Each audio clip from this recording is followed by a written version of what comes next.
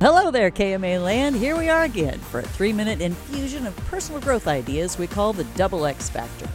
I'm Sandy Edie Hansen, and I team up here with my friend and co-worker on the path to personal evolution, Spencer Williams. We show up here every week with a new topic. Some topics we circle back around as we gain some insights, and this week's topic is one of those. We're calling it, Who Did You Become to Fit In? Now, it's important to note that the work of researcher Dr. Brené Brown reminds us that fitting in is actually the opposite of belonging. In the past couple of weeks here, Spencer and I have been looking into how often we lose ourselves, not intentionally, but as a survival strategy most often. Abandoning our own wants, needs, and selves in the name of or in the hopes of being seen as a, quote, good human being in some way.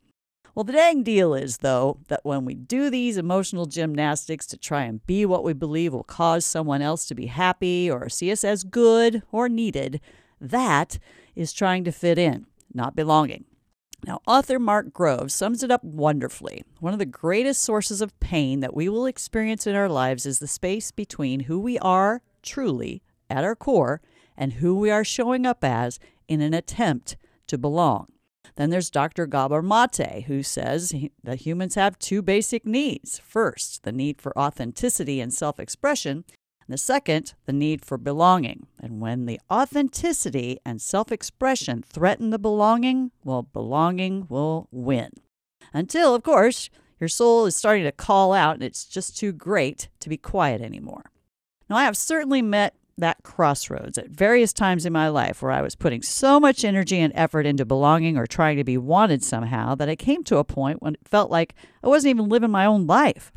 Then, not really understanding what was happening in me, I would do something and try and be my authentic self. Rebel, which sometimes worked and sometimes not so much. When we start to shapeshift to try and be safe and loved and fit in, we hide ourselves under other people's needs. Now, this can work until it doesn't. When we split from our true selves to try and be what's acceptable, approved of, or so-called normal, at some point your soul will get louder and louder until you take notice. Wearing a mask can keep you safe, but it prevents you from truly connecting with others, also known as belonging.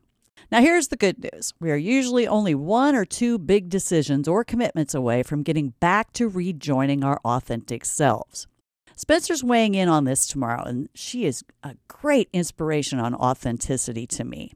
When I return on Friday, I'll share some journaling prompts from Mark Groves that may help you meet the hidden parts of yourselves and welcome them back with love. Till then, later!